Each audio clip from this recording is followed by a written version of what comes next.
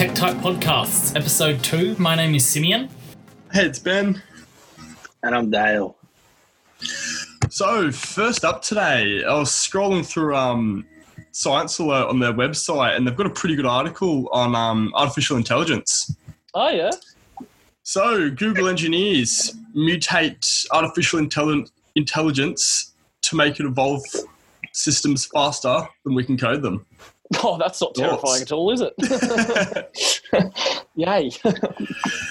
Yeah, so these researchers have collaborated with Google, and they're working from Cornell University, and they're using the Google AI Suite Auto ML, which is just like an overarching suite of Google's artificial intelligence systems. Yep. So essentially what these researchers have done is incorporated some concepts from Darwin's theory of evolution. So this AI program can essentially improve upon itself faster than any programmer, any computer science specialist could. All right. Doesn't sound like some Terminator type stuff at all. And so is it learning itself, or is it like multiple AIs, one teaching another? So I believe it's one AI, and it goes through a 3-step process. So the researchers have called it set up, predict, and learn. So it starts off with 100 algorithms, which are randomly combining using a mathematical equation. It goes through a trial and error process and identifies which algorithms are working best. It keeps those, tweaks them, and then essentially just repeats the process. Yeah, right. So yeah, it's able to mutate these neural networks as it goes. Okay. Yeah, because, I mean, it's obviously always, whenever AI is brought up in convo, it's always that, will robots take over the world? And I know Elon Musk has always, come out and said he's terrified of it, even though he owns his own sort of AI company. So what are your opinions?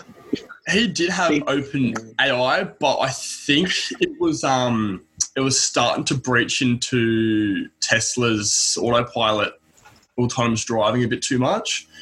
Automatically? Like, no, so he was the chairman of OpenAI, but he's left now because it was impeaching too much on Tesla's. Right. Like a conflict of interest type thing. Yeah, okay. Yeah, right. And what do you think about the whole, takeover of robots? Are you sort of a believer or not a fan of the theory? I think it's not quite, not necessarily that the AI will take over, at least maybe not yet. But for me, it's the implications of how people will use it. Because, well, the first people to get a hold of this sort of tech is going to be governments. and secret services and stuff. And that's the last people you want having it. There's a lot of applications for this sort of stuff, like especially surveillance. I mean, all that data that Google's collecting, and all that facial recognition about everyone. Stuff. Yeah. The only reason it's not that useful is that they can't look at it too closely right now. If there's an AI developed that can, read through that information at any sort of decent pace, it's starting to get a bit spooky. And have they the Google or the researchers, have they said in any way what they're looking to use this AI for, or is it just sort of the proof of concept at this moment? I think it's more proof of concept at the moment. Quoting from what's been said, it's a research paper. It's a research paper. Yeah. So they haven't quite published yet. It's just been peer reviewed. But yeah, they're seeing this as more baby steps towards future research. Yeah, right. So it's definitely one of those areas to keep a lookout for. Yeah, definitely. Yeah, I mean, this is evidence that AI can effectively select the best option out of multiple things. I think the biggest thing with AI at the moment is there's no foundational governing body which oversees and has created ethical boundaries for what AI research should be. at the moment it's kind of just free for all. I think this is something that Elon Musk has brought up. I think going forward, it should be something that should be definitely considered. Yes, it could stump innovation, but when you're dealing with something as serious as AI, I think it's probably going to be necessary going forward. Yeah, definitely. Yeah, you know, I'm not exactly sure how much is done in places like China, but those are the the classic go-to places of AI and facial recognition being used already and used and abused, I guess. Tracking people, unwanted people in the country, and sort of, it's all a bit hush-hushed at the moment, but I wonder if there is a governing body, whether that'll just be, so for example, America and the American companies have to abide by that, or if China will step in and sign some treaties and things like this around those sort of or around the governing, if there is a governing body and sort of those laws in place. It'll be interesting. I think the scary sort of outcome is I guess the intelligence agencies getting their hands on it and not wanting to let it go. It'll be a very, very, very strong tool. And of course, setting those, those precedences like they already do. For example, with Apple, when they get in those courts and sort of, these little minor court cases, which are like, oh yeah, whatever, you can use your AI for that.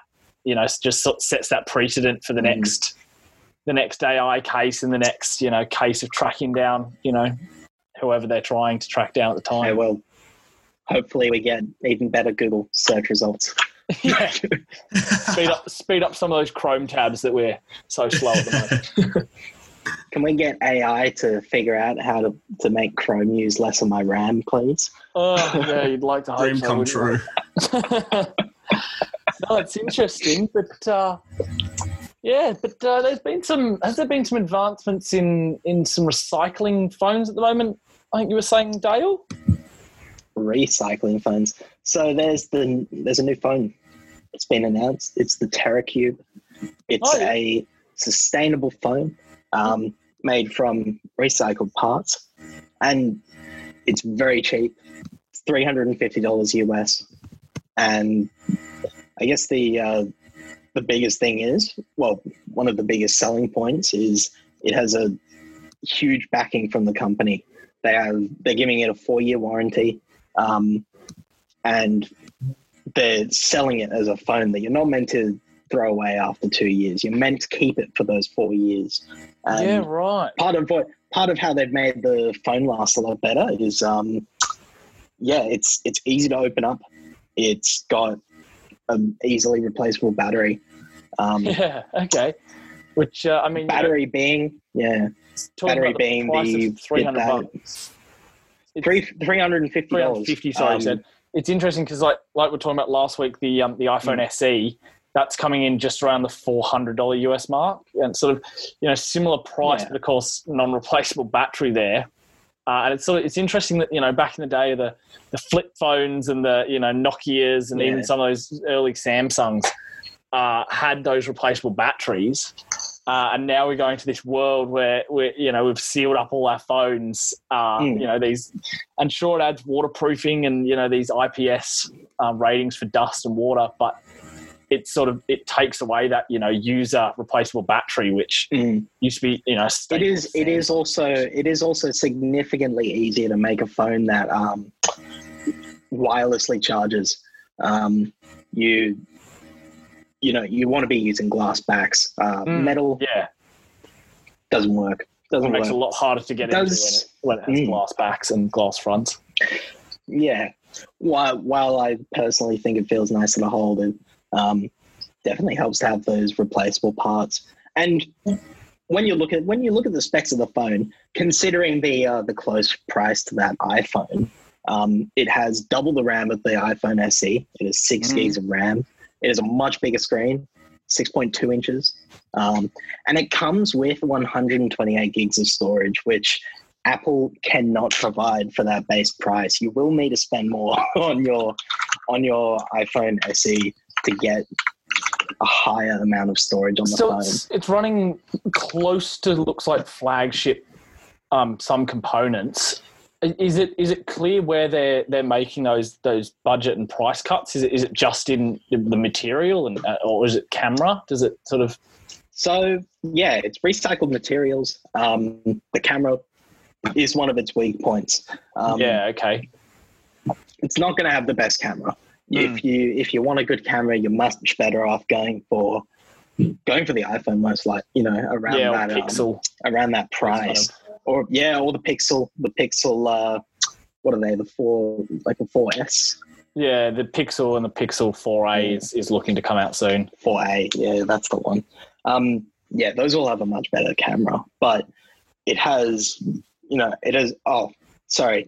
Another big thing is it has an enormous battery. It is a 3,400 milliamp hour. Yeah, battery, that is big. Which compared to the Pixel 4, which has 2,800, it's a very big improvement. The iPhone SE, the iPhone SE has a smaller battery in comparison. But just over 2,000 milliamps, I think. Yeah, but to keep in mind that their processors are very power efficient. And the screen is much smaller. I think Google was playing around with this idea of sort of swappable, recyclable phones a couple of years ago, weren't they? Yeah, so they had Project Ara, which was originally a Motorola project, which Apple obviously took over when they bought out Motorola. But essentially what it was a shell of a phone, and it had replaceable modules.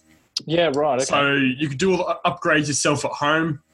You could swap out cameras. You could put a bigger battery in. You could upgrade your storage. And this is all on the back of the phone. You could just flip them out at home without any screws. Yeah, right. Yeah, so I guess it's not a brand new concept, recycling. And I mean, of course, not looking at swappable phones, but I mean, Apple sort of has always tried to market themselves as a bit of the sustainable recycling. They've tried to use recycled aluminium in some of their new laptops and iPads. And they've had their Daisy project, which was a robot that was introduced in 2018 for disassembling iPhones and recycling them.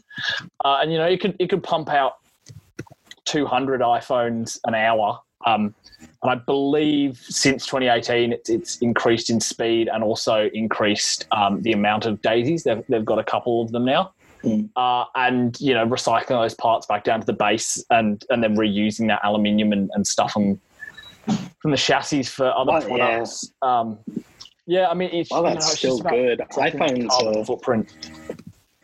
iPhones are just not good at being repaired. They're very especially user repaired. No, not at all. Terrible to repair. Well, unless you're willing to, drop money or you have your Apple Care plan going, and you can just take it into the store. It's very expensive, and they don't have a free battery replacement plan.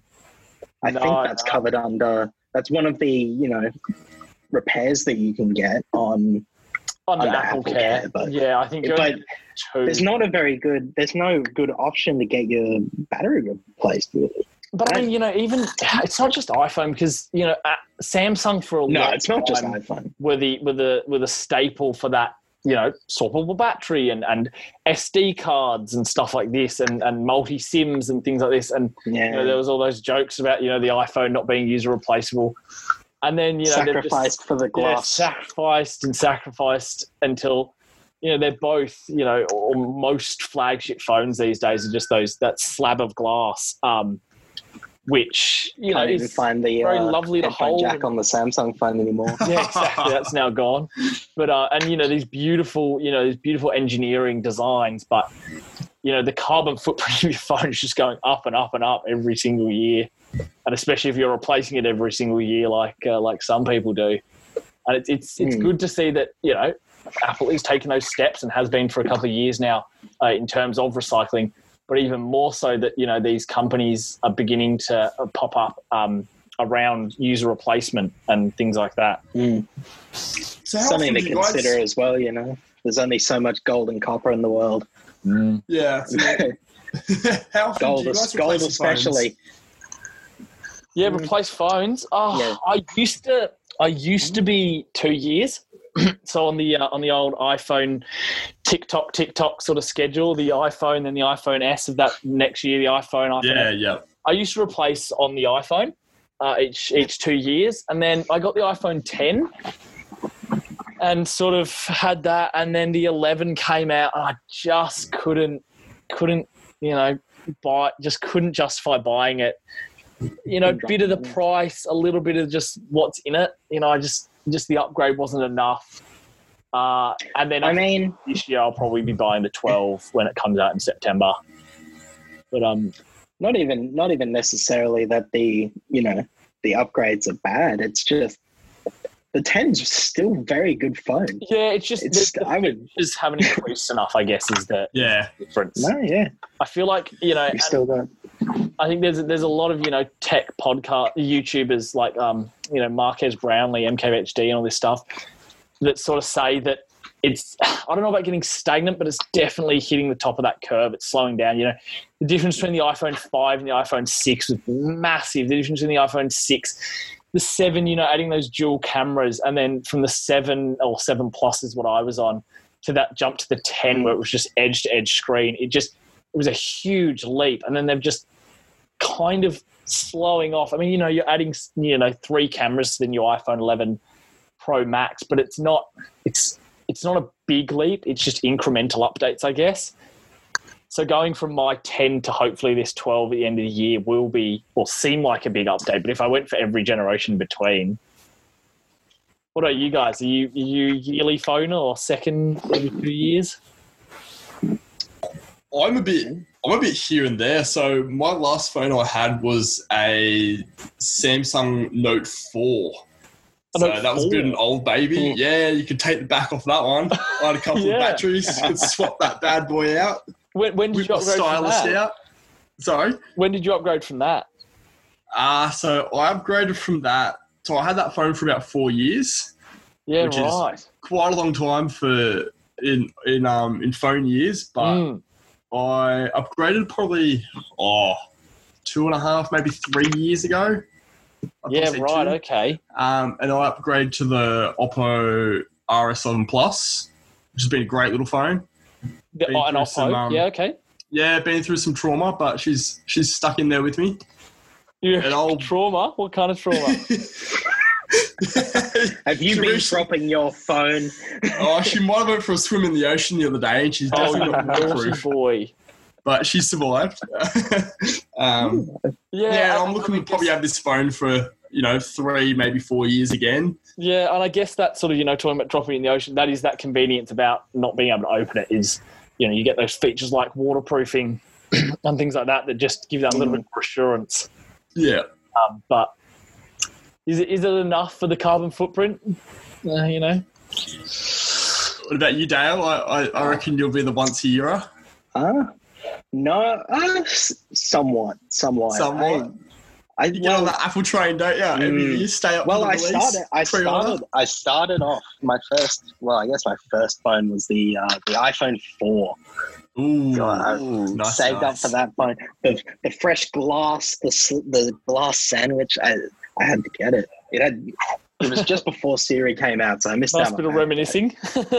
Yeah, no, but I kept that phone for 4 years. Yeah, wow. Yeah, wow. It definitely wasn't healthy at the last year or so. But it lasted a while. And then I guess I moved from that to a Note 3. So that one had a removable back. That was great. I managed to replace the battery on that because it started dying. Something that's probably one of the biggest features I miss from phones, really. I think it might be worth it to have the waterproofing, but terracotta, Yeah, you've got the new TerraCube. TerraCube, sorry. Yeah, terracotta's cheese, mate. I moved from the Note to the Nexus. I think it was one of the Huawei ones, and then and then I got an LG V30. So I got that because I got that purely one of for the last LGs. It was one of the last headphone jack phones, and it was good. It was pretty good for about a year until it, basically died on me. Stopped receiving updates to the software. The battery started going.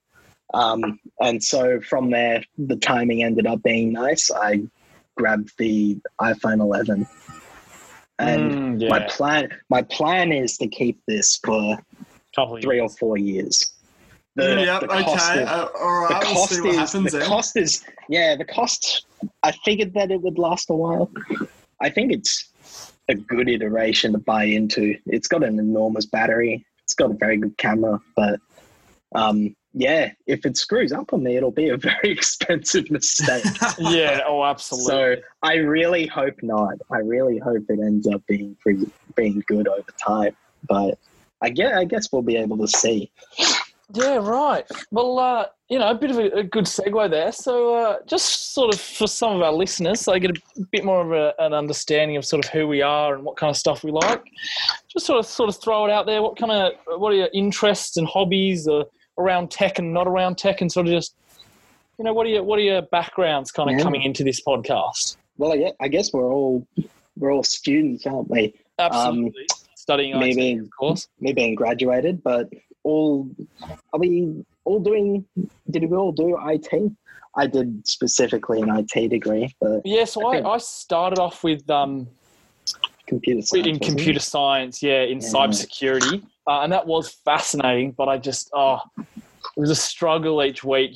Barely understanding what I was doing, and then I finally understand it as I walked into my next shoot for the next week after studying for the whole week.